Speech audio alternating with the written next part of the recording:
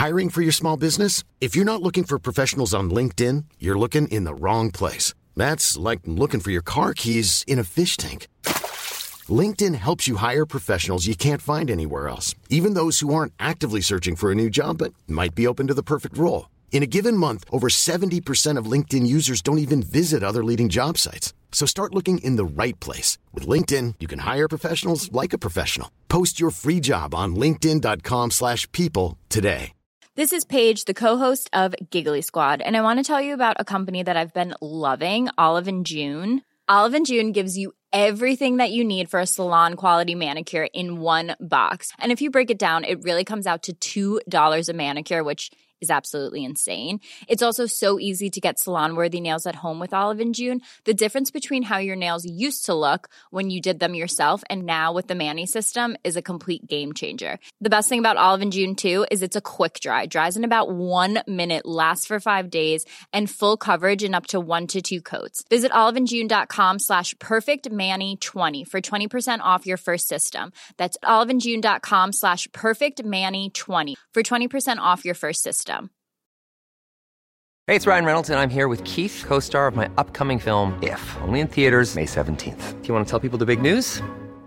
All right, I'll do it. Sign up now and you'll get unlimited for $15 a month and 6 months of Paramount Plus Essential Plan on us. MintMobile.com/switch. Upfront payment of $45 equivalent to $15 per month. Unlimited over 40 gigabytes per month. Face lower speeds. Videos at 480p. Active Mint customers by 531.24 get 6 months of Paramount Plus Essential Plan. Auto renews after 6 months. Offer ends May 31st, 2024. Separate Paramount Plus registration required. Terms and conditions apply if rated PG. The truth is the most convincing story that maps onto reality, and that's why the central narrative is falling apart. Right now in the United States, people should not be walking around with masks. We must see the central narrative for the fiction that it is. We are Americans. While elections are sometimes messy, this was a secure election. The founders began the fight for human liberty and self-governance, and it's up to us to finish the job. I tell you what, we are in a truth emergency right now. This is the end game.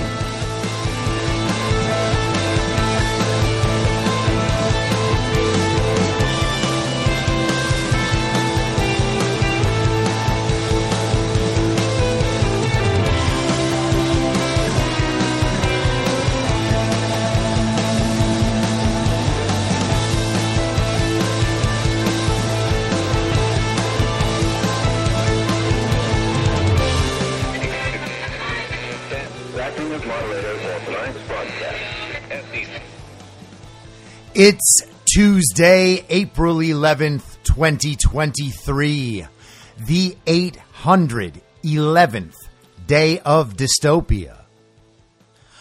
I'm your moderator, Chris Paul. Let's be reasonable. A warm welcome and hello to all of you listening to the podcast on the day of its release. The only way to do that is by becoming a paid subscriber at imyourmoderator.substack.com.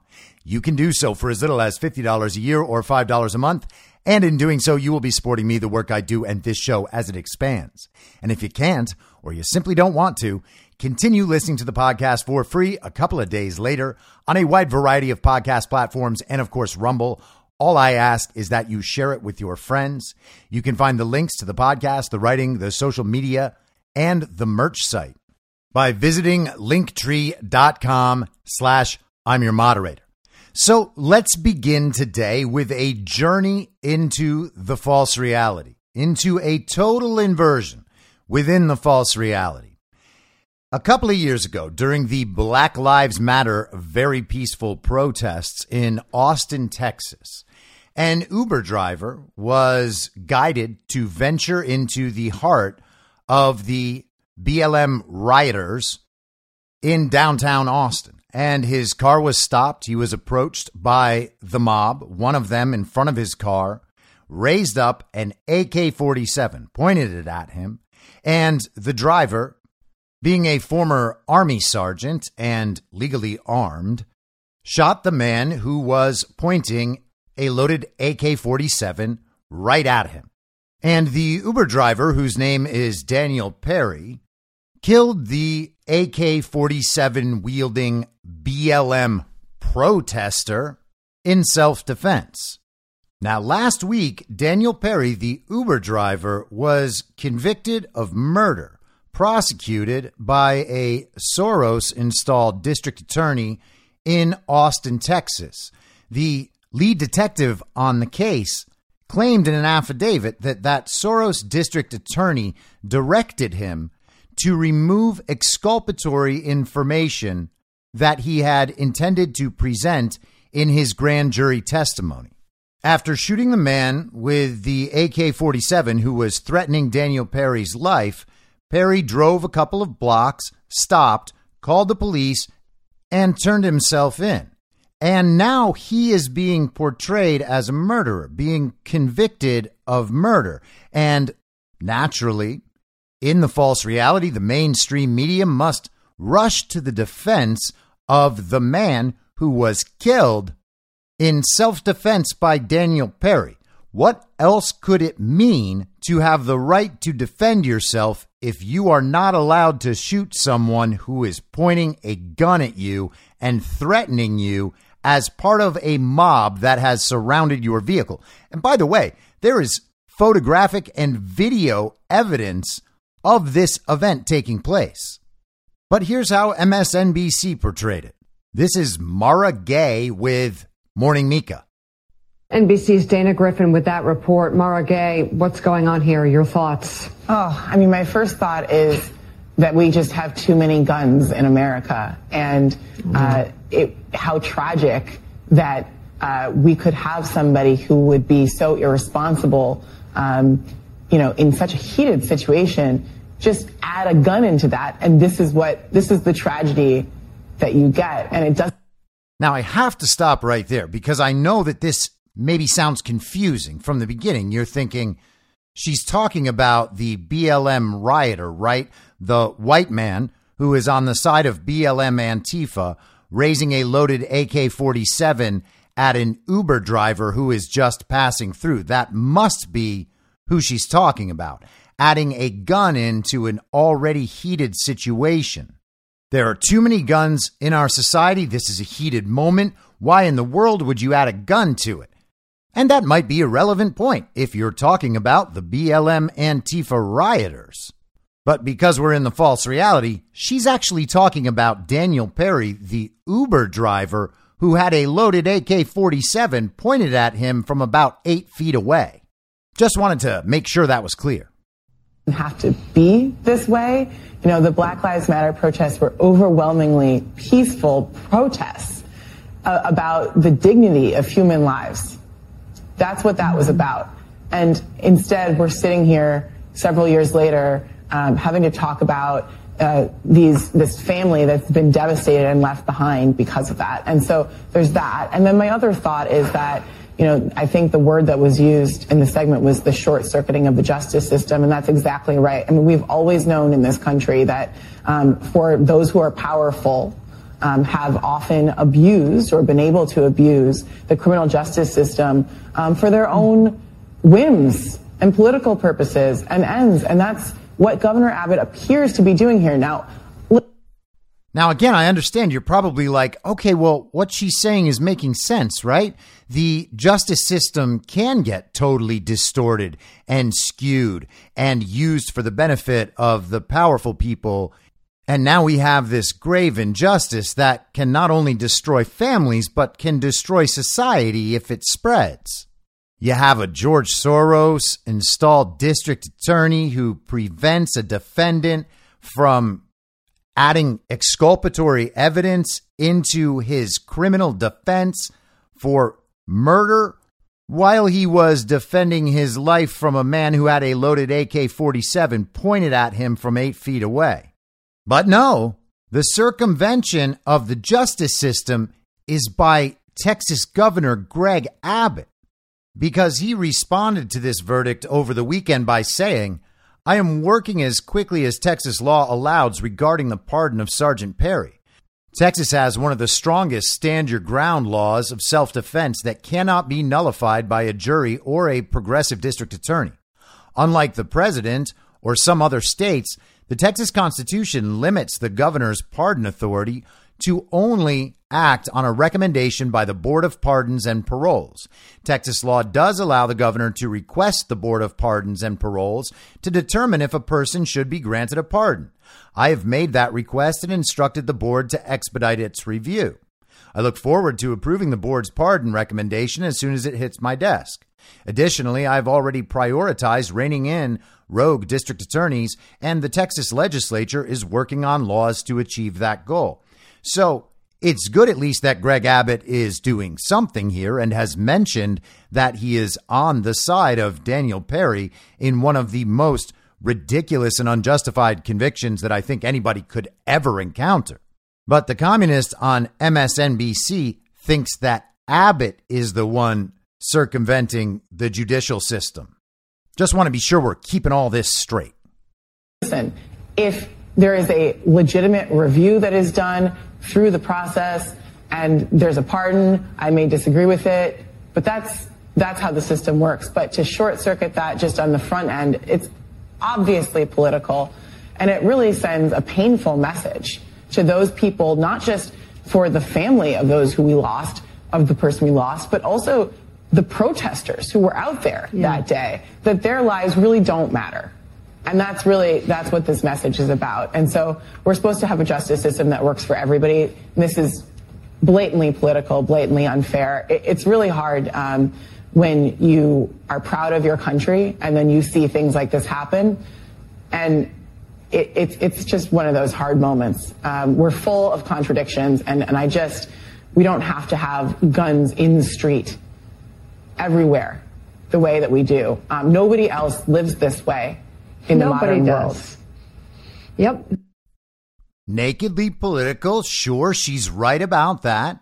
No one has to have guns in the street, she says. Well, the man with the gun in the street was the man with the AK-47 who was part of the BLM Antifa mob. Daniel Perry had his gun in his car for self-defense, just on the rare instance that while in his car, someone might approach his car pointing a loaded AK-47 at him. That's why the gun was in his car, for situations like that. The gun in the streets that was totally unnecessary was the one being carried by the BLM Antifa domestic terrorist. But that's not the craziest part of this video, which again exists in a total inversion within a false reality. The craziest part is that she is essentially saying Black Lives Matter's lives matter. That is her justification for why Daniel Perry should spend his life in prison for defending himself from a man who was pointing a loaded AK-47 at him. And let's play that out a little bit, because she said that the BLM Antifa riots were mostly peaceful. And if that were true, which it is not, because they looted and burned, they assaulted, they took over entire sections of cities and made them lawless dens of drug use and sexual assault. But even if they were mostly peaceful, it is irrefutably true that pointing a loaded AK-47 at a random Uber driver who just happens to be driving down the street that you have claimed as yours as part of your very peaceful protest, well, that's absolutely not peaceful. But nonetheless, she's saying because he is part of a protest that is branded as peaceful, but also branded as being somehow in favor of Black lives, even though Black Lives Matter has done absolutely nothing to improve the lives of Black Americans. All they've done is spread violence and criminality and communism. Even though he is literally, carelessly, and lawlessly wielding an actual assault rifle, an AK-47, he not only qualifies as mostly peaceful, he also qualifies as mostly Black, apparently, because the lives of the protesters matter the same way Black lives matter, according to Black Lives Matter, and the supporters of Black Lives Matter, like MSNBC's Mara Gay. You know, because he's on the good side, and the good side is the Black Lives Matter side. Sure, it's a domestic terrorist organization. Sure, they are literally funded and directed to destabilize societies, just as parallel groups in other countries are. But it would be nakedly political of me to not understand that he has the same moral quality as every black life on their side that matters, because they agree, because they're on that side of the nakedly political. It becomes no longer a political thing. Now he is, in some sense, just as black as actual black people, and that means that he can't do anything wrong. And once you've accepted that logic, well, that means that anyone who shares their politics can do whatever the hell they want without any recourse, up to and including threatening your life with a loaded AK-47. Nothing you can do about it. Can't defend yourself, can't even get mad at it. If you get mad at it, well, you're at minimum at risk of being canceled. Because even considering shooting a white man with a loaded AK-47 pointed at you from 8 feet away in self-defense is racism. If he claims to be on the side of Black Lives Matter and engaged in peaceful protest while wielding the gun on the street with violent intentions as part of a very peaceful protest. Black Lives Matter's lives matter. And because they matter more than everybody else's lives, that means everyone on the side of Black Lives Matter can do whatever they want forever. And it is a circumvention of our justice system to say any different. Now let's get into some geopolitics and discuss the collapse of the global world order. And sometimes it's called the New World Order. Sometimes it's called the Liberal World Order. But the point is, there is a world order and it is all the same thing. Or at least it's supposed to be. That's what they want. Hilariously, even Senator John Kennedy from Louisiana, the guy who always makes those funny little Southern quips on TV, he was talking about China, and he said that we might need to go to war with China so that we can preserve our global world order. I wonder what he's talking about. Was he agreeing with the regime? It kind of sounds like he was. And I mean, he has agreed with the regime before, but you wouldn't expect a person with a Southern accent like that and a witty sense of humor to be saying things like global world order. But he sure did. Anyway, this is from Sunday in Politico. Europe must resist pressure to become America's followers, says Macron. Europe must reduce its dependency on the United States and avoid getting dragged into a confrontation between China and the U.S. over Taiwan. French President Emmanuel Macron said in an interview on his plane back from a 3-day visit to China. That's amazing, isn't it? He's down for everything. The Green New Deal, Build Back Better, war in Ukraine.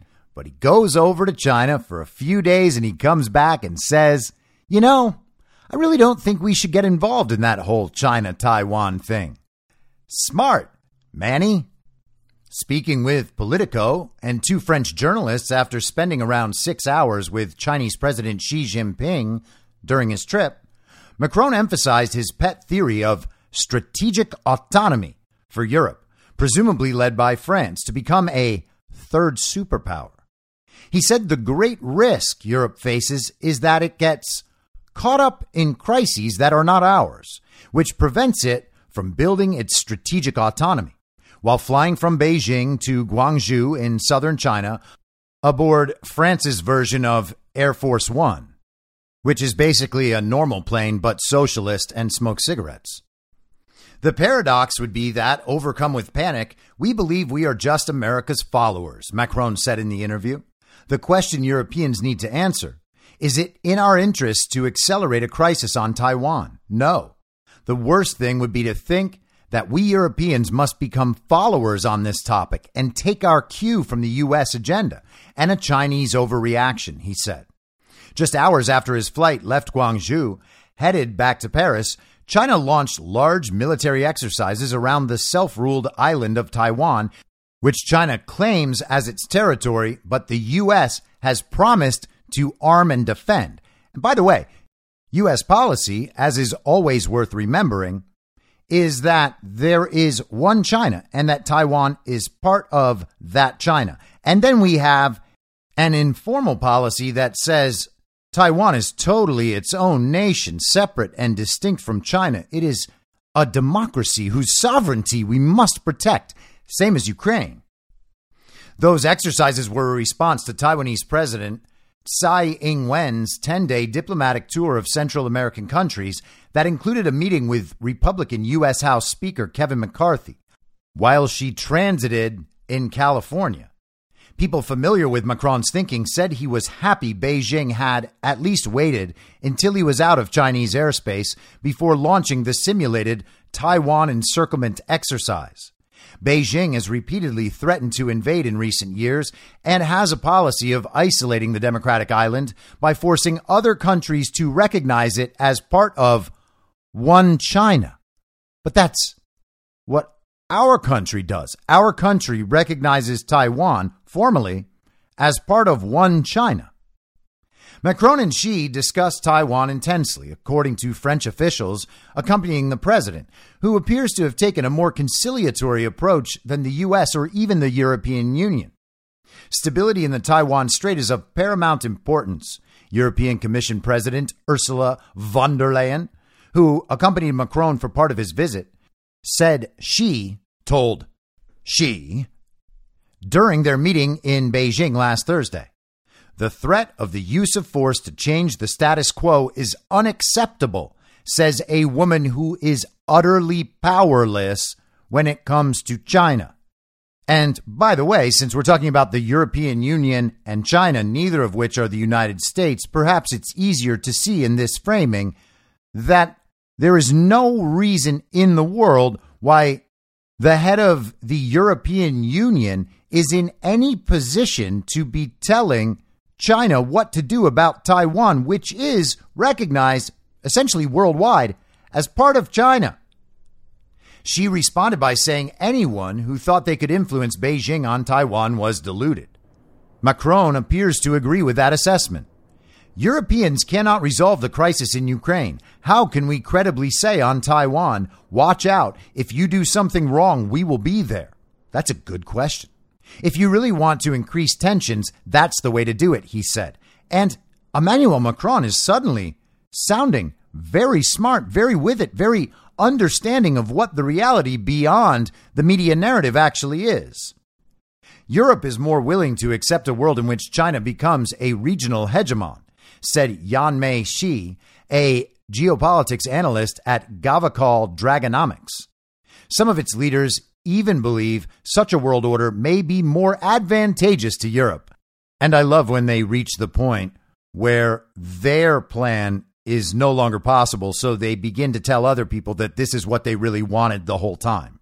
We talked last week about how Ukraine offering to finally give up Crimea was like saying you're breaking up with your girlfriend 8 years after she left. This is basically revising it to the point where you say that you actually kicked her out 8 years ago.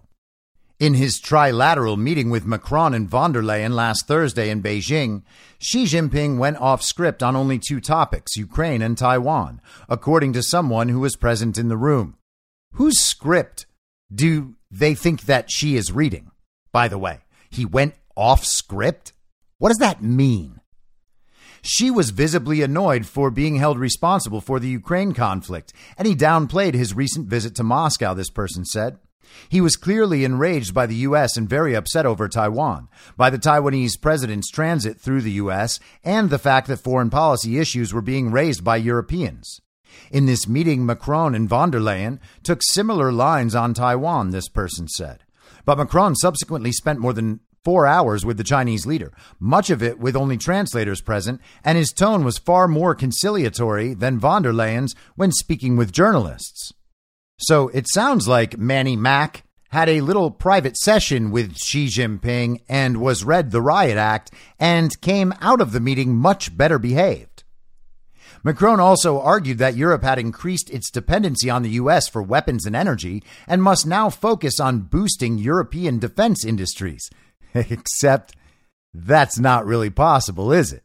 If you're already dependent on a foreign country supplying weapons and energy and still losing spectacularly. He also suggested Europe should reduce its dependence on the extraterritoriality of the U.S. dollar, a key policy objective of both Moscow and Beijing. Isn't that interesting? One of the world's most powerful leaders, Emmanuel Macron, part of the European Union, is concerned that he also needs to reduce dependence on the dollar, something both Moscow and Beijing see as a key policy objective. But don't worry, the global world order is very strong.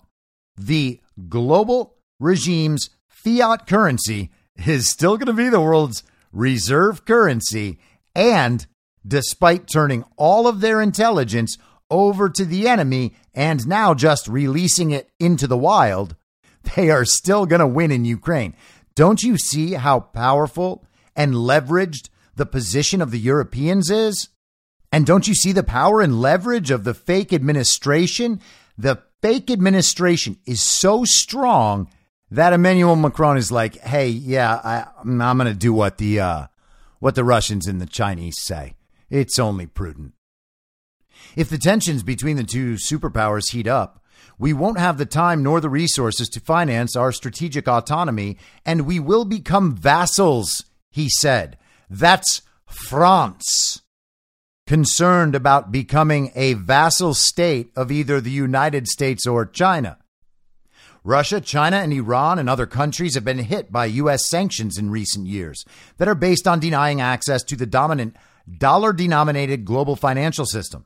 Some in Europe have complained about weaponization of the dollar by Washington, which forces European companies to give up business and cut ties with third countries or face crippling secondary sanctions. And this is what we talked about yesterday.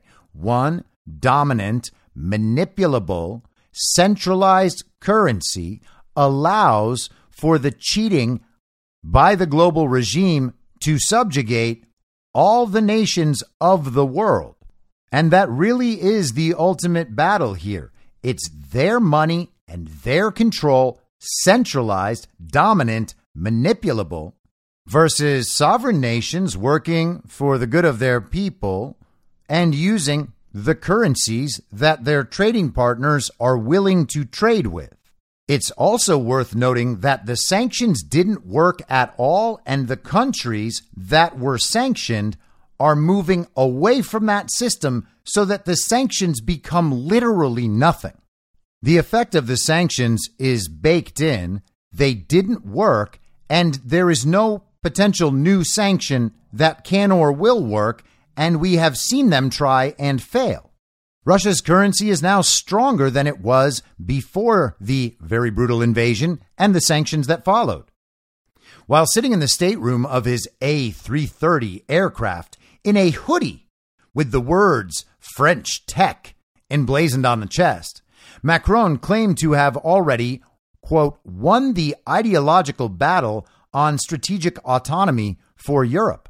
Well, I have never thought of Emmanuel Macron as an ally of the sovereign movement, but it sure does sound like he's starting to speak the language. He did not address the question of ongoing U.S. security guarantees for the continent, which relies heavily on American defense assistance amid the first major land war in Europe since World War II. He didn't address the question. What does that mean? Isn't he part of this NATO alliance that had been reunified by the fake president?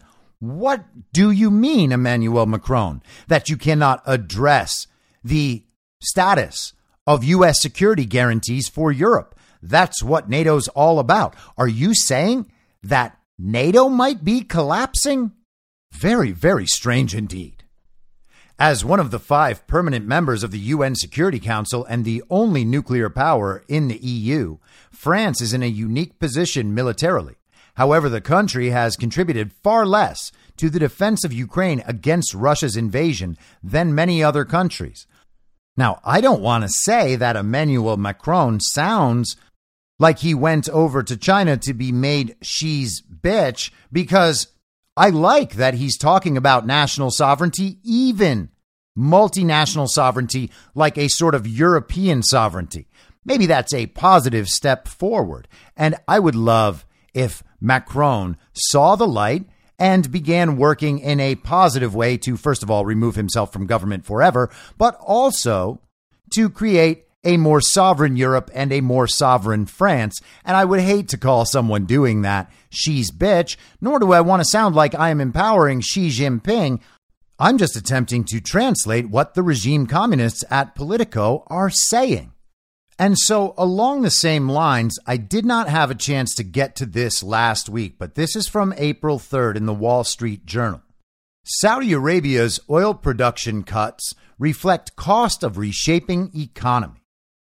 An oil production cut by Saudi Arabia and its allies demonstrated how Crown Prince Mohammed bin Salman is willing to set aside U.S. concerns to pursue a nationalist energy policy aimed at funding an expensive makeover of his kingdom.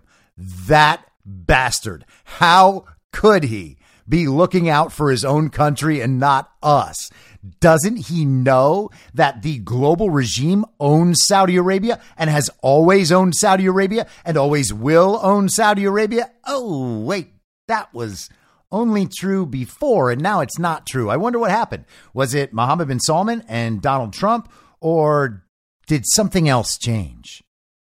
This weekend's move came as a surprise after Saudi Energy Minister Prince Abdulaziz bin Salman told industry analysts privately in February that the kingdom would tolerate oil prices slipping to around $65 or $70 a barrel, according to analysts and Saudi officials familiar with the matter. Brent crude, the international benchmark, was trending downward since late last year on global recession fears, nearing $70 a barrel last month. On Monday, oil prices posted their steepest one-day increase in more than a year, rising 6.3% to $84.93 a barrel.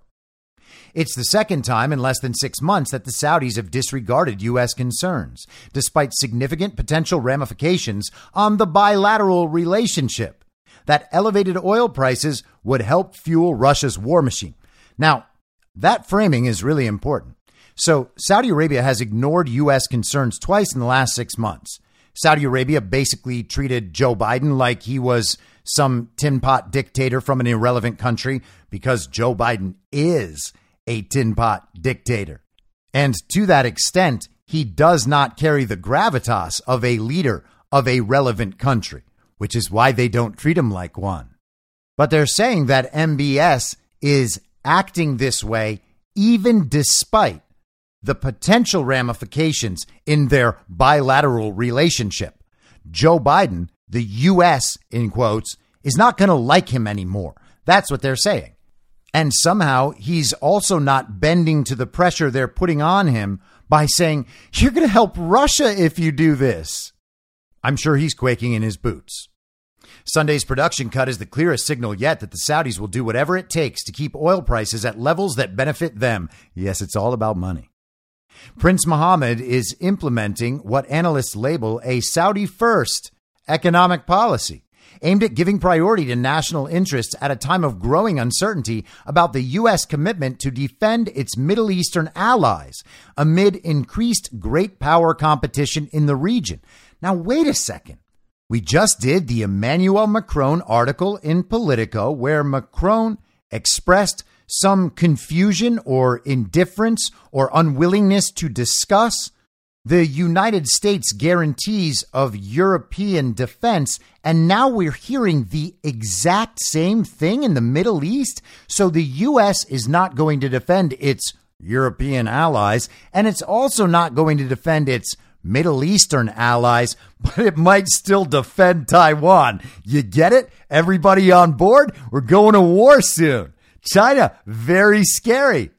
Taiwan, very important. Open that little hatch in the back of the NPC skull, pull out the little Ukraine chip, put the Taiwan chip in, wind him up, and just let him keep going.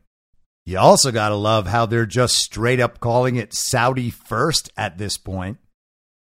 Prince Mohammed told associates late last year that he was no longer interested in pleasing the U.S., saying he wants something in return for anything he gives Washington, according to people familiar with the conversation. And not to go off on too far a tangent here, but every time you hear that qualifier at the end of one of these ideas that they're reporting, you should notice it. A person familiar with the conversation, a person familiar with the matter. There is nothing substantively different between saying a person familiar with the matter and saying my sister's cousin's friend's coworker. It's basically just somebody said. And let's just make sure we understand the relationship here, right? So Mohammed bin Salman is saying he is no longer interested in pleasing the United States. Now the relationship will be, if they want something, we get something too. What does that say the relationship was before Mohammed bin Salman took over as crown prince?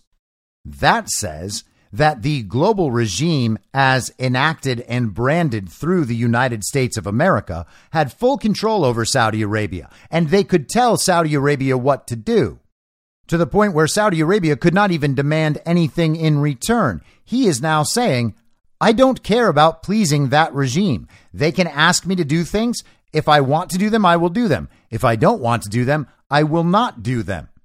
And from that posture, he allowed the fake president, the illegitimate president of the United States, Joe Biden, to travel to Saudi Arabia, be treated like an irrelevant tin pot dictator, and send him away with absolutely nothing but a fist bump. So not only is Mohammed bin Salman no longer the bitch of the regime, Joe Biden can't even rise to the level of being Mohammed bin Salman's bitch. Biden bitched out and got nothing for it. And the article goes on, it goes deeper into the oil policy. You can find this article on the info stream on Telegram, t.me/I'm your moderator. I posted the archived version from the Wall Street Journal. This is the one that you can read from behind the paywall. You will find the link in the info stream. But one more paragraph is worth reading. Officials and other people familiar with Saudi oil policy say Riyadh's move wasn't a surprise, as it needs to defend higher prices to pay for massive development projects at home, some of which are so big that the Saudis call them giga projects. These include a Red Sea resort the size of Belgium, with Maldives-style hotels hovering above the water, and a $500 billion futuristic high-tech city in the desert that is 33 times bigger than New York City. 33 times bigger. That's interesting. It's not 32. It's not 34. 33 times bigger. But what's funny about that paragraph is that they're trying to claim that this move is being made because they need to build these fancy new massive cities and projects, and it's got nothing to do with the state of the world and the fact that the fake president has no leverage anywhere, really. The leverage is gone from Russia. It's gone from China. It's gone from India. It's gone from Iran and from North Korea. And now we're finding out that he has no leverage over Saudi Arabia or Europe. And this is a natural consequence of what the fake and illegitimate administration has been doing in league with the global regime. There is no real world justification that would support Joe Biden's leverage anywhere in the world, because Joe Biden is an absolute failure. He is the puppet frontman of a collapsing regime worldwide, whose own war plans with other countries in Europe were just leaked to the public after being found on a Discord server. And here's another interesting development just this afternoon. This is from the BBC, state media for the UK. Trudeau Foundation leadership resigns over China-linked donation. The leadership of a charitable foundation named after former Canadian Prime Minister Pierre Elliott Trudeau has abruptly resigned over scrutiny of a donation with alleged ties to Beijing. The Trudeau Foundation said on Tuesday the political climate surrounding the 2016 donation, quote, made it impossible to continue with the status quo. It returned the donation last month, only 7 years later. The sudden resignation comes as Canada grapples with allegations of election meddling by Beijing. Wait, what? Election meddling by China is a conspiracy theory. That same conspiracy theory is in Canada? How could it be?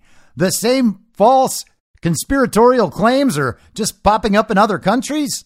And of course they are, because the same system of election fraud is implemented with slight variations all across the world, just like the color revolutions are. I've said this many times. If you haven't tried it yourself, please go ahead and give it a try. Go to any search engine. You can even use the search engine of ignorant and brain-dead communists, Google, and conduct this experiment. Type in Reuters, followed by the name of basically any country in the entire world, and follow that with election fraud claims. Hit that little enter button, and you will see the results from Reuters. You can pull up those results and read the stories about election fraud claims in countries all around the world, and you will find consistently that they are the same claims over and over and over again in all of these countries. As always, there are some variations.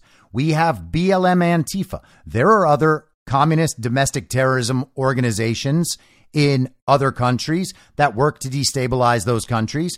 In many countries, they will call them terrorists. In many countries, they will call them immigrants. They will talk about sectarian religious violence. Each country has its own little twists, but the stories are all the same. The election fraud is all the same.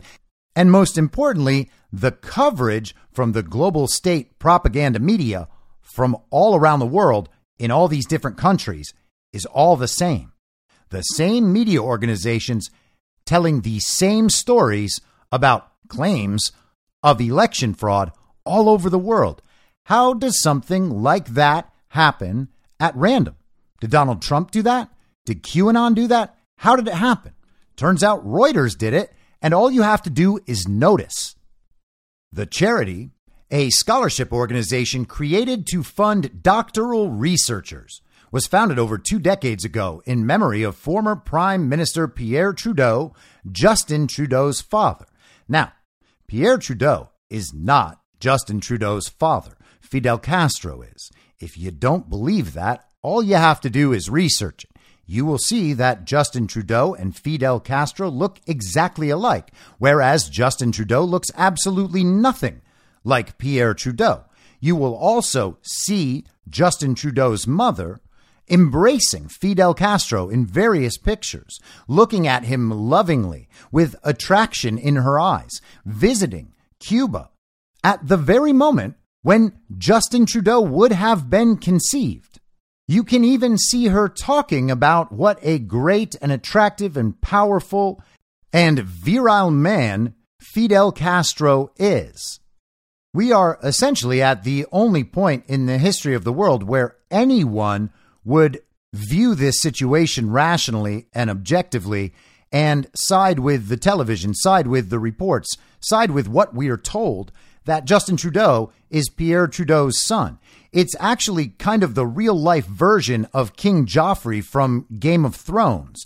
King Joffrey had blonde hair and was the progeny of Cersei Lannister with her brother Jaime Lannister, and clearly not of her husband Robert Baratheon. And it is a rumor throughout the kingdom. No one can say it's true because you'll get your head chopped off for saying it, but everybody knows it. The same situation is at work here. The only reason people don't believe it is because they don't like to admit that everybody's been lied to in exactly the same way, and they would rather protect this construct of massive, widespread lies than ever admit that they've fallen for one of them. It is a very strange bet to make in an era where the truth is coming to light about virtually everything in our world in a way that is unstoppable. I certainly understand the ego-based justification for not wanting to be made to look like a fool, but they're coming down on the wrong side of that equation. And as this situation develops and advances worldwide through this awakening, this spreading of information, this spreading of truth, it becomes really clear that that's the bad bet. You are going to look like you were fooled not just once or twice or a few times, but you were fooled about absolutely everything. And it turns out you're one of the last people on earth to realize it. Justin Trudeau, who became Canada's prime minister in 2015, has no involvement in the organization.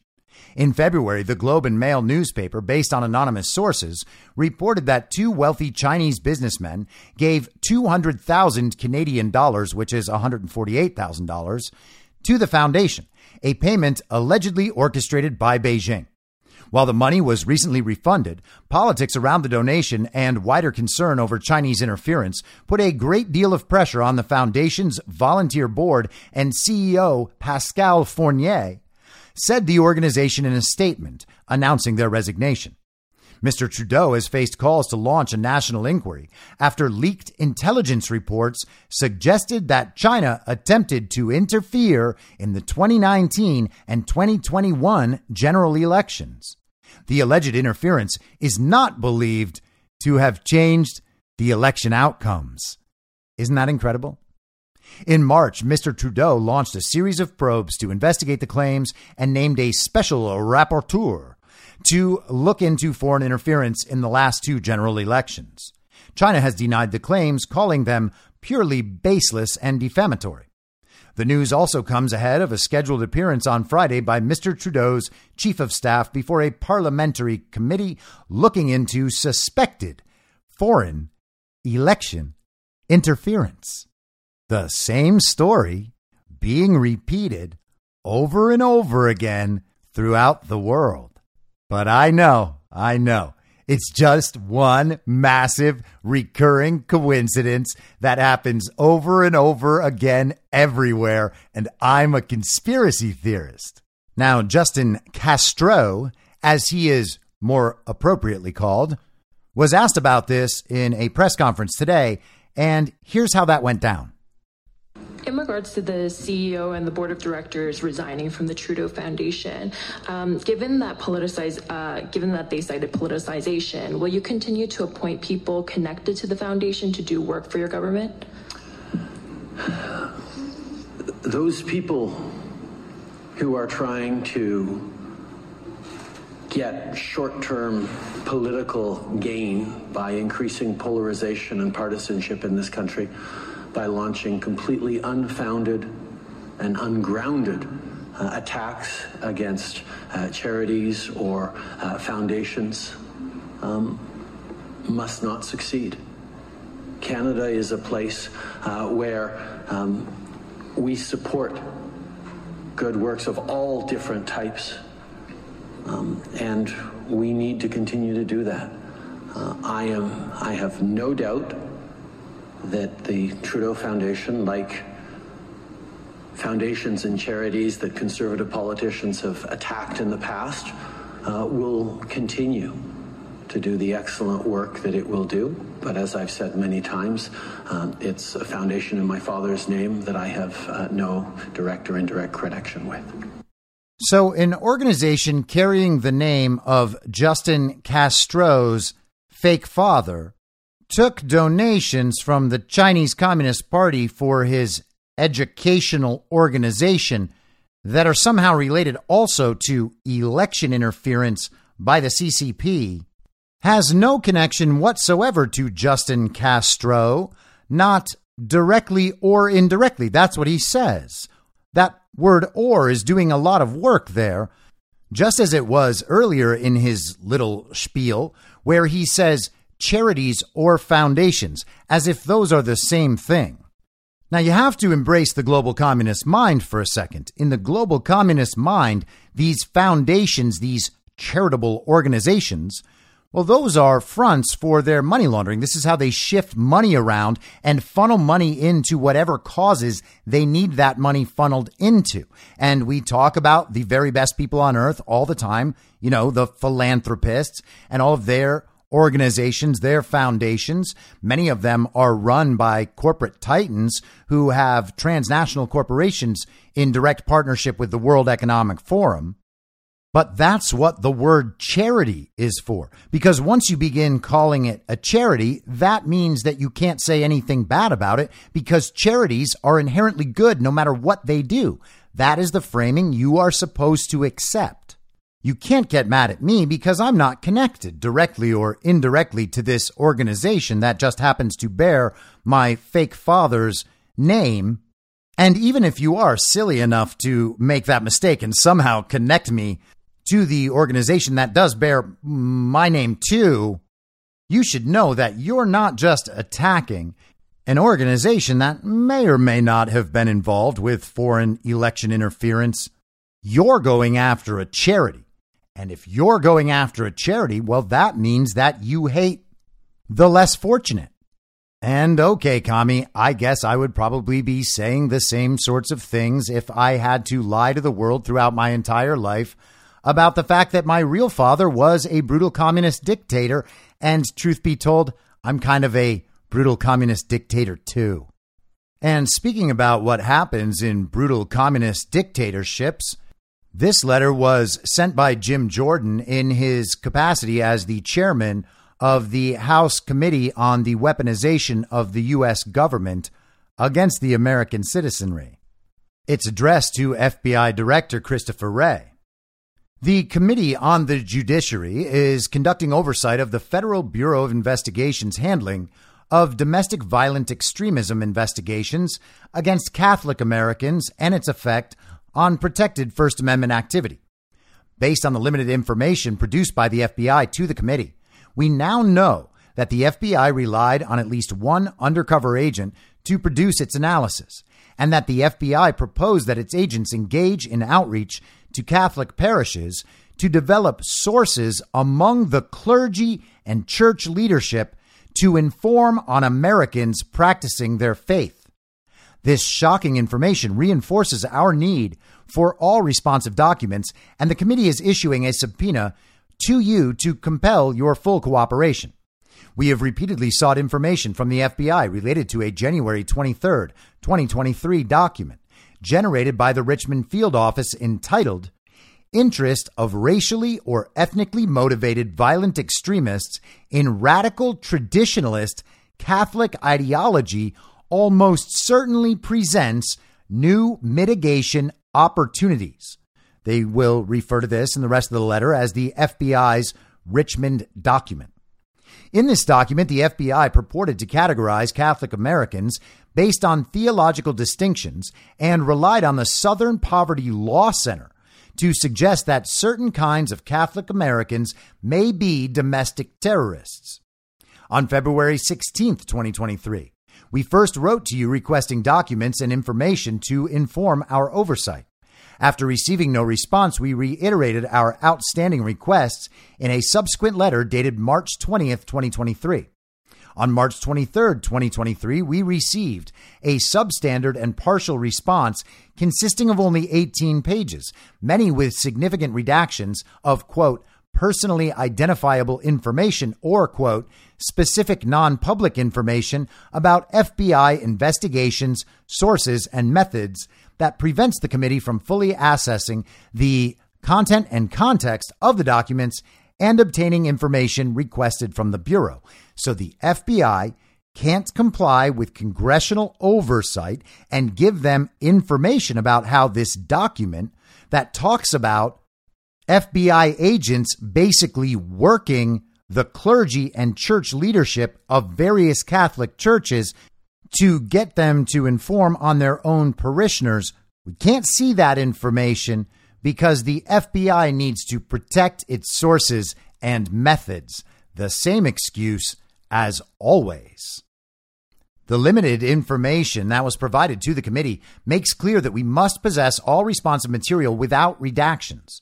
From this selective production, we know that the FBI, relying on information derived from at least one undercover employee, sought to use local religious organizations as new avenues for tripwire and source development. For example, in a section of the document entitled Opportunities, the FBI wrote, in addition to, redacted, engage in outreach to the leadership of other Society of St. Pius X chapels in the FBI Richmond area of responsibility to sensitize these congregations to the warning signs of radicalization and to enlist their assistance to serve as suspicious activity tripwires. So the FBI wants information on members of these congregations, and they're trying to get the priests and church leaders to do it. At some point, people are going to have to just accept what this is. We are past the point of understanding. It is right up in your face. All you have to do is notice. The FBI similarly noted 2 other opportunities to engage in outreach with religious institutions in the Richmond area, citing a desire to, quote, sensitize the congregation to the warning signs of radicalization and enlist their assistance to serve as suspicious activity tripwires.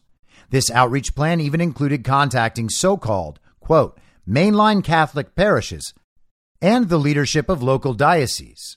The FBI also expressed an interest in, quote, leveraging existing sources and or initiating Type 5 assessments to develop new sources with the placement and access, end quote, to report on suspicious activity.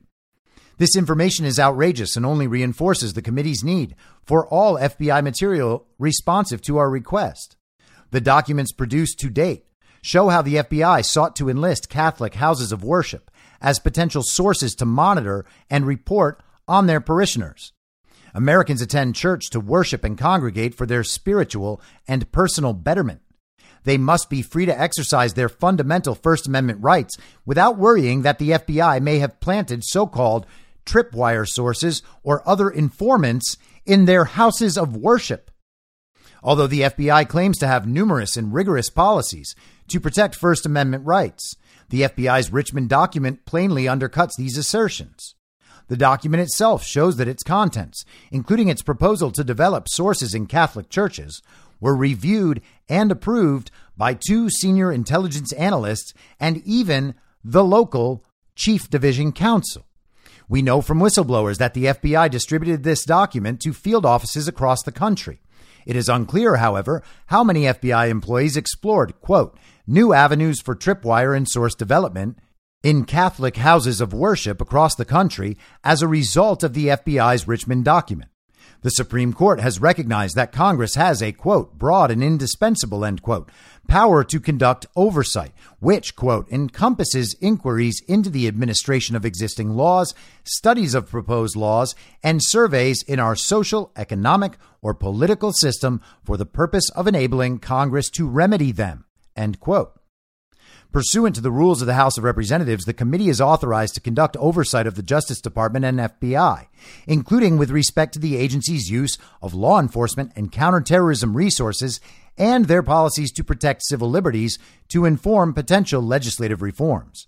These potential legislative reforms could include, among other proposals, legislation to prescribe how federal law enforcement entities investigate constitutionally protected activity, legislation to educate federal law enforcement personnel on civil liberty protections, or legislation to prevent the misuse of federal law enforcement and counterterrorism resources in the future. The information we have requested about the FBI's Richmond document is necessary to inform such potential legislation. Accordingly, and in light of your disregard of our earlier voluntary requests, please find attached the subpoena for the requested documents and information. And it's at moments like these that it's good we got the communists on record about Congress's ability to enforce its subpoenas throughout the sham January 6th committee episode. Again, everybody always freaks out while this stuff is happening, but the truth is anything they do must now necessarily end up snapping back in their face. They are in a desperate, panicked situation, in an existential crisis. They continue to go more extreme in order to fix and solve these problems, and in doing so, they become more obvious in what they're doing. They call attention to themselves and increase the likelihood of their own downfall by the very same processes in the future. This is the phenomenon we see replicate over and over and over again All you have to do is notice. And not to be repetitive, but it really is worth understanding what it means when the illegitimate and unelected government begins to attempt to develop priests and church leadership as informants against their own parishioners. This is the stuff of every single dystopian novel ever written and dystopian movie ever made. It is also something that we are aware happens in other countries, including, by the way, in Ukraine right now, and in places throughout the world in our history. Communist China, Communist Russia, Nazi Germany. And I would bet that Justin Trudeau's actual father has dabbled in it too. Along the same lines, this was released yesterday by America First Legal. The headline on their website, America First Legal's investigation reveals the Biden White House was involved with the Mar-a-Lago raid and that NARA misled Congress. AFL launches additional investigation. Today, America First Legal filed a Freedom of Information Act request with the National Archives and Records Administration's Office of the Inspector General to obtain records related to the Biden White House's special access request for President Trump's records located at Mar-a-Lago. On August 8th, 2022, the Federal Bureau of Investigation conducted an unprecedented raid of Mar-a-Lago on the grounds that potentially classified records existed there. According to press reports, Biden administration aides were stunned to hear of this development. However, new NARA records obtained through America First Legal's investigation into the circumstances surrounding the Mar-a-Lago raid further confirmed that the FBI obtained access to these records through a special access request from the Biden White House on behalf of the Justice Department. And they enclose the partially redacted document. It appears that the Biden White House and DOJ coordinated to obtain the Trump records and perhaps create a pretext for the law enforcement raid by way of a special access request. What this effectively means is that there are substantial discrepancies between what the archives has told Congress and what appears in its internal communications.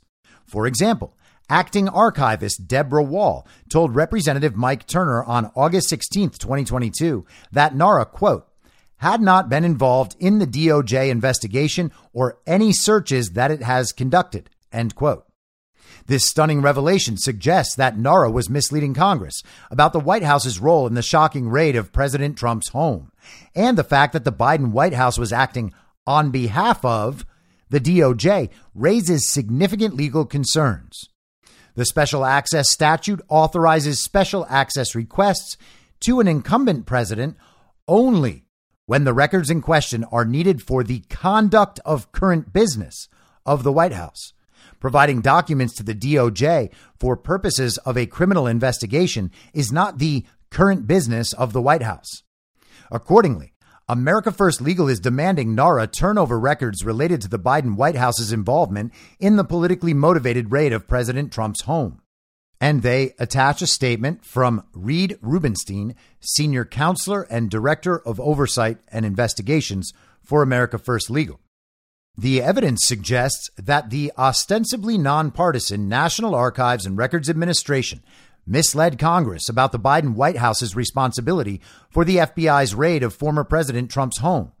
The evidence further suggests that Biden officials in the executive office of the president and the Department of Justice unlawfully abused their power and then lied about it to the American people. This government, it seems, acknowledges no limits on its power to harass, intimidate, and silence its political opponents, said Reed D. Rubenstein. So the illegitimacy of the Mar-a-Lago raid and the Trump documents hoax, the boxes hoax, continues, as does its parallel, of course.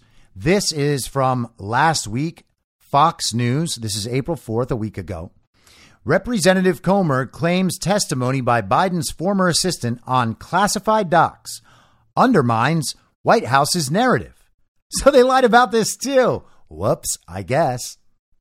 President Biden's former executive assistant from his time as vice president testified before Congress on Tuesday that classified documents were spread out across 3 different locations in the nation's capital, then remained accessible to Penn Biden Center employees when they were transported there, according to House Oversight Committee Chairman James Comer. And this is from April 4th, the very same day that Trump was arraigned and then blew the whole story up out of the water at a speech the very same night at Mar-a-Lago. Kathy Chung, who joined Biden's staff in 2012 and stayed in the role through the end of the Obama administration, sat down for a transcribed interview with the committee about classified documents that the president's attorneys say were first found at the Penn Biden Center on November 2nd, 2022.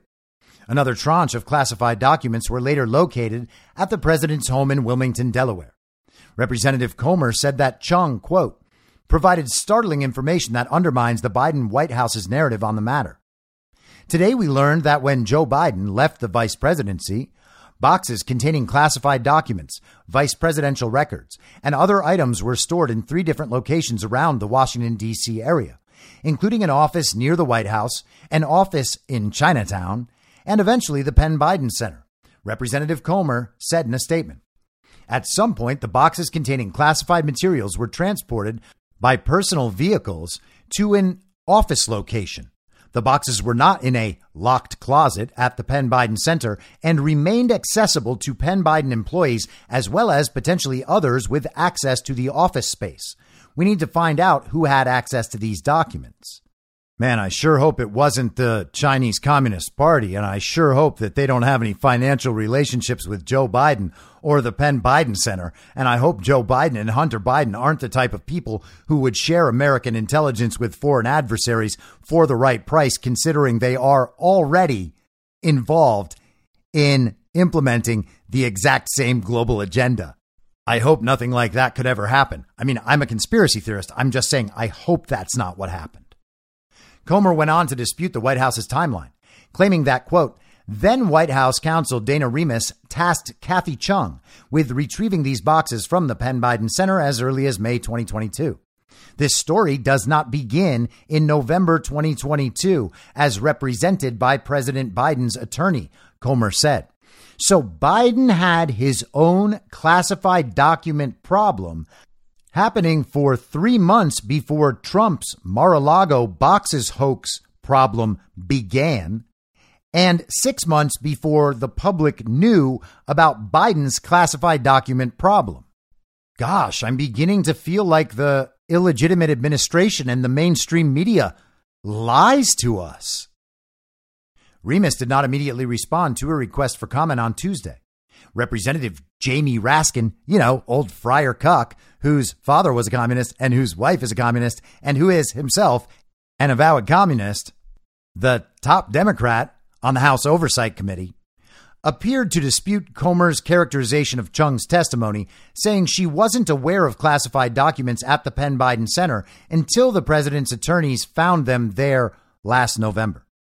Ms. Chung has cooperated with committee Republicans every step of the way, providing materials to investigators, voluntarily sitting for an interview, and working in good faith with Congress, Representative Raskin said in a statement. She repeatedly explained that she was unaware there were alleged classified documents at the Penn Biden Center until November 2022, when the documents were first discovered by counsel for President Biden. And that is a funny little logical trick, isn't it? She was not aware that alleged classified documents were there. That doesn't mean that she doesn't know these documents were there, right? So if I had an issue of Sports Illustrated and it was classified, you might not know that I had a classified issue of Sports Illustrated on my coffee table, but you would know that I had an issue of Sports Illustrated on my coffee table.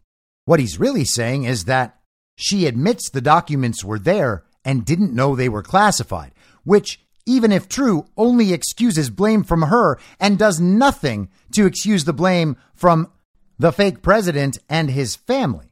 It actually only confirms their guilt and makes it worse, which is why Representative Raskin, being the conniving little communist he is, uses these kind of linguistic tricks. Chung, who was recommended to the president in 2012 by his son, Hunter Biden, now works as the Pentagon's deputy director of protocol. It's just like one big political criminal mafia family, isn't it? All you have to do is notice. There's also this from Comer last week. House Oversight Committee subpoenas banks, Biden family associates in probe of finances. The House Oversight Committee issued subpoenas to banks asking for Biden family associates' financial records. Fox News has confirmed that the Oversight Committee subpoenaed Bank of America, Cathay Bank, JP Morgan Chase, and HSBC USA NA, as well as former Hunter Biden business associate Mervyn Yan, asking for financial records. Jamie Raskin, the top Democrat on the Oversight Committee, complained that James Comer was trying to hide information regarding the investigation from Democrats on the committee. You have to love when they whine and complain about things they did themselves. In a statement to Fox News, Comer said, quote, Ranking Member Raskin has again disclosed committee subpoenas in a cheap attempt to thwart cooperation from other witnesses. Given his antics with the first bank subpoena, the American people and media should be asking what information Ranking Member Raskin is trying to hide this time. No one should be fooled by Ranking Member Raskin's games. We have the bank records, and the facts are not good for the Biden family. The Oversight Committee Democratic staff sent a memo to members Thursday, which accuses Republicans of conducting their investigation behind a, quote, veil of secrecy. And these are, by the way, the same people who wanted Adam Schiff and Eric Swalwell to remain on the House Intelligence Committee, despite their history of going out and lying to the press and saying they had the intelligence to back up their claims, but could not talk about the intelligence because it's classified. Turns out there wasn't any of that intelligence. They were making it up the whole time. These claims now ring hollow.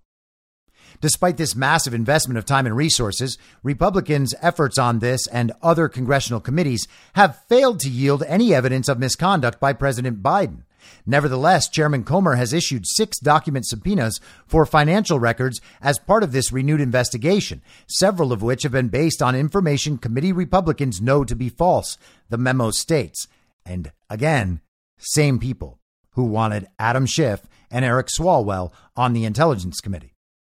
The Democratic memo alleges that Republicans haven't been publicizing their subpoenas or notifying Democrats, which has purportedly resulted in some targets of subpoenas being unaware that the committee is seeking their records. On February 27, 2023, Chairman Comer secretly issued the committee's first document subpoena as part of committee Republicans' ongoing investigation into the Biden family to Bank of America. This subpoena sought, among other information, all financial records from January 20th, 2009 to the present, a staggering 14-year period for John R. Walker, a private U.S. citizen. Yet because of Chairman Comer's use of a secret subpoena, Mr. Walker was never notified that the committee had subpoenaed his financial records from Bank of America. He was never notified that Bank of America turned over his records to the committee, and he was never notified that the committee was publicly releasing information from these records, the memo states.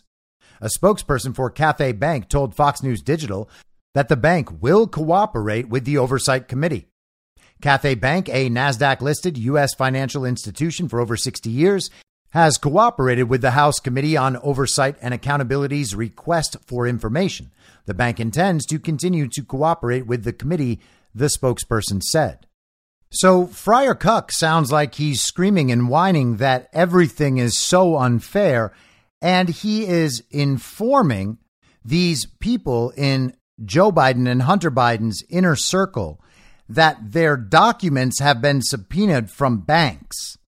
Can you imagine the uproar we would be hearing if this was reversed and Republicans were out there warning people that their financial records had been subpoenaed by Congress in an attempt to thwart investigations?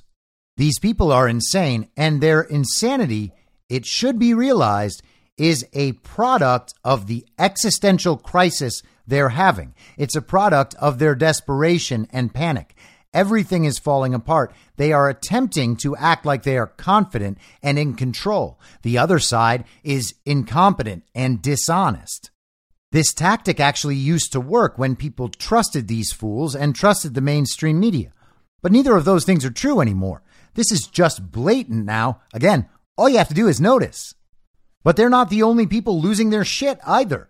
The Republican establishment is kind of beginning to confront the reality that Donald Trump is the only person with a chance to win that nomination unless he either drops out, dies, or the regime attempts to steal the primary elections from him in the broad light of day.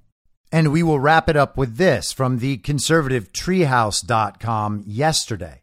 Team DeSantis focused on creating AstroTurf attendance for 2024 campaign rallies. So this is just one day after we discuss how the illegitimate administration is hiring an army of social media influencers so that they can direct these people on what to say to their audiences. Apparently, Ron ! Needs some help in getting people to come to his events. As Team Ron DeSantis prepares for the national launch of a 2024 presidential bid, one of the campaign's primary areas of concern is the need to create optics representing support and momentum, as noted by comments delivered to the Washington Post by DeSantis PAC organizers. DeSantis allies are acutely aware of Trump's still strong influence and appeal in the Republican Party.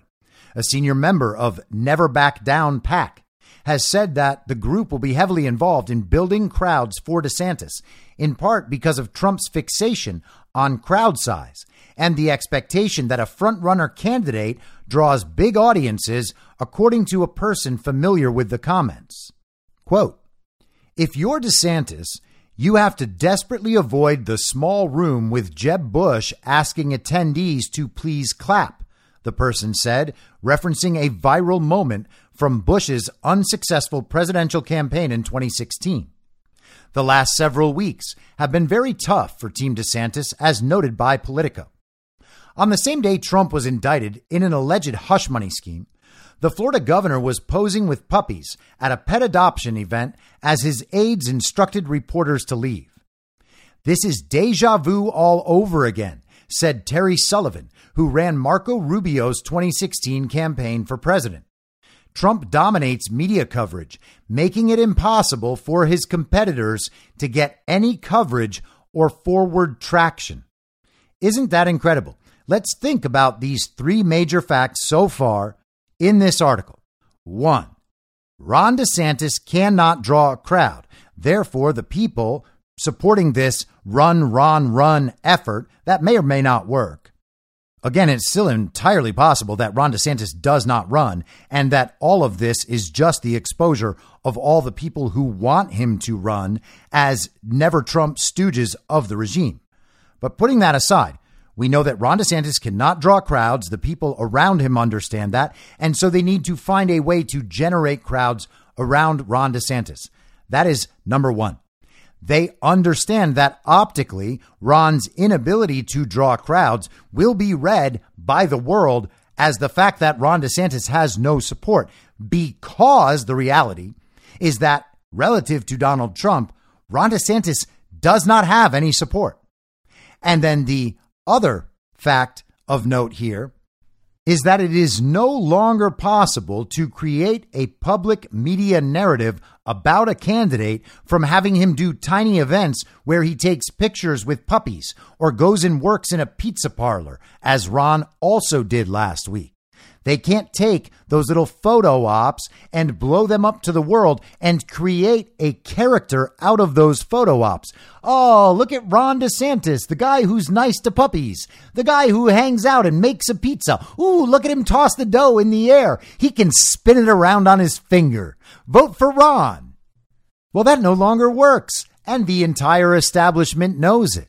But why does that no longer work? Because people have tuned out the mainstream media narrative. It no longer has the function it used to have. It doesn't work. It doesn't have the effect.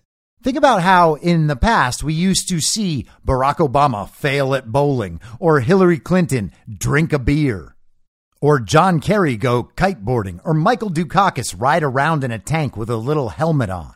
Now, those were all terrible optical failures, but that style of politicking has been predominant over at least my entire lifetime. They made Bill Clinton seem cool because Bill Clinton said that he preferred boxers to briefs, and because he made it seem like he was maybe down with smoking some marijuana, and because he played the saxophone. They humanized him. He really had a feel for what's going on. None of that works anymore. You cannot convince people that Ron DeSantis is a likable and popular political candidate by sending him to a pet store and having him cuddle some puppies when Donald Trump can go anywhere in the country and draw 10,000, 20,000, 50,000 people at a few days' notice who literally chant, "We love Trump." There is nothing comparable, not in size, not in scale, not in commitment, and not in effectiveness. It is nowhere close. I say this over and over again. It's like the scene in The Matrix where the little kid with the shaved head holds up the spoon and tells Neo that when you're ready, you will realize that there is no spoon. It's not that you're bending the spoon with your mind. There just is no spoon, and you are going to see what you want to see. The spoon is not even there. Well, there is no Ron. Ron DeSantis is an average governor. Let's even say he's a good governor. Let's even say he's a great governor. Still, all of that is a creation by the mainstream media, which is why so many normies in the world think that Ron DeSantis is the greatest and that everybody loves him. There is nothing in the real world besides the mainstream media that would lead anyone to believe that, including, by the way, his record in Florida. The Republican primary was always expected to revolve around Trump. But post-indictment, as Republicans rallied to his defense, including, crucially, conservative talkers on Fox News, Trump's opponents are confronting an even more damaging dynamic in the race: their inability to break through at all. It feels like effing 2016, said a Republican strategist who supports DeSantis and was granted anonymity to speak freely about the dynamics of the race. Is there anything that can suck up as much political oxygen in the American political landscape as Trump? I don't think so. Donald Trump even leads Ron DeSantis in the polls in Florida. Seriously, there is no Ron. And why, by the way, does Trump suck up all the oxygen in the room? Because he is simultaneously the most popular president in America, probably in American history, potentially in world history. And he's also the most dangerous to the regime. They literally can't afford not to cover him. And I'm not saying just financially, like for the television networks. They have to cover him for that. But in a narrative sense, they can't afford not to cover him either. Because if they don't cover him, then we set the narrative, as we already do, and they have nothing to dispute it. They have nothing to put up against it. So they can either let the reality stand and hope nobody notices, or they can go out and try to combat that reality.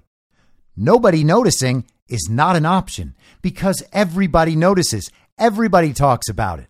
We are a vast, vast majority, and absolutely nothing can stop what is coming. All you have to do is notice. I'll be back tomorrow at the same reasonable time on the same reasonable podcast network. I don't have a network.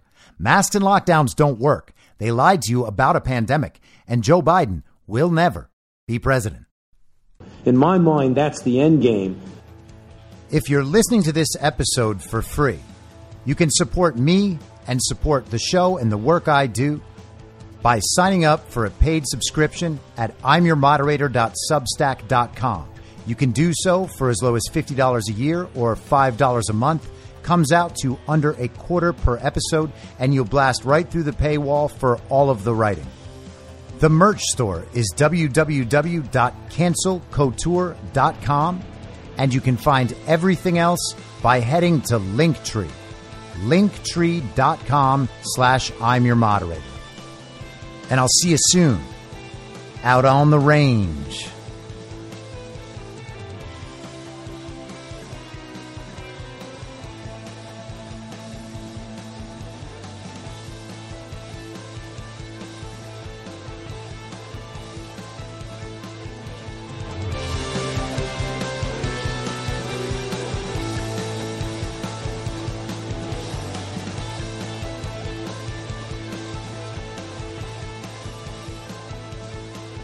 It's high noon.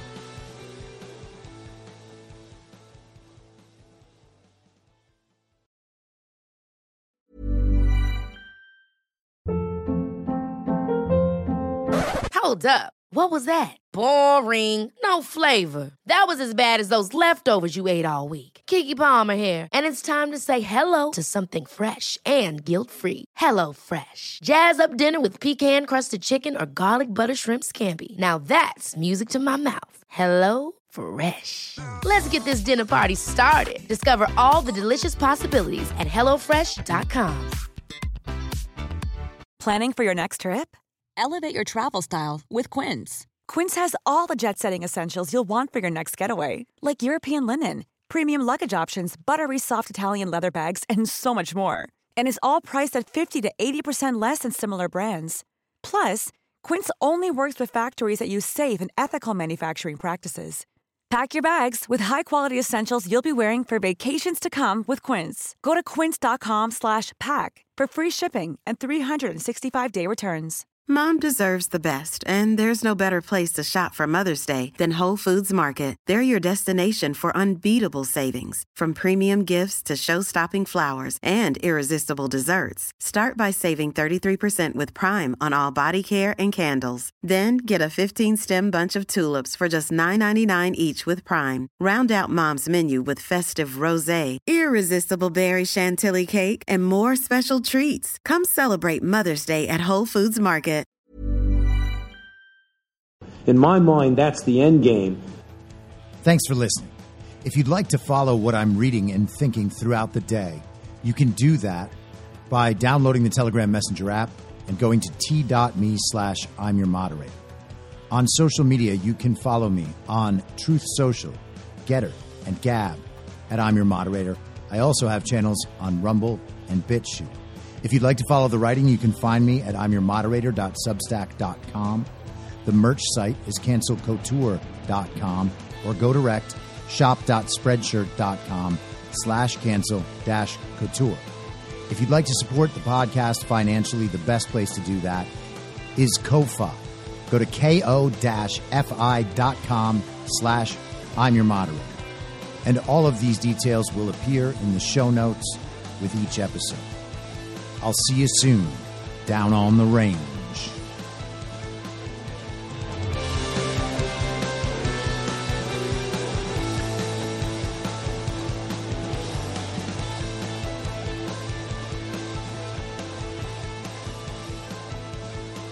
It's high